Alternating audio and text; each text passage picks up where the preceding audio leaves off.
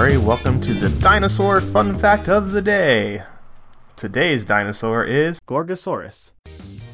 Gregory Erickson and colleagues have studied the growth and life history of tyrannosaurids using bone histology, which can determine the age of a specimen when it died. A growth curve can be developed when the ages of various individuals are plotted against their sizes on a graph. Tyrannosaurids grew throughout their lives, but underwent tremendous growth spurts for about 4 years.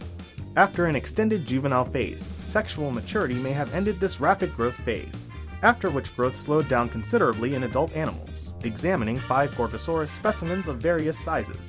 Erickson calculated a maximum growth rate of about 50 kilos per year during the rapid growth phase, slower than in tyrannosaurines like Daspletosaurus and Tyrannosaurus, but comparable to Albertosaurus. Gorgosaurus spent as much as half its life in the juvenile phase before ballooning up to near maximum size in only a few years. This, along with the complete lack of predators intermediate in size between huge adult tyrannosaurids and other smaller pods, suggests that these niches may have been filled by juvenile tyrannosaurids. This pattern is seen in modern Komodo dragons, whose hatchlings start off as tree-dwelling insectivores and slowly mature into massive apex predators capable of taking down large vertebrates. Other tyrannosaurids, including Albertosaurus, have been found in aggregations that some have suggested to represent mixed-age packs, but there is no evidence of gregarious behavior in Gorgosaurus.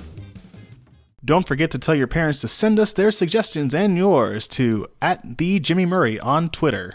I'm Jimmy Murray. Thanks for listening to The Dinosaur Show on the Kid-Friendly Podcast Network. Music by Kevin MacLeod. Executive producer Chris Kremitzos.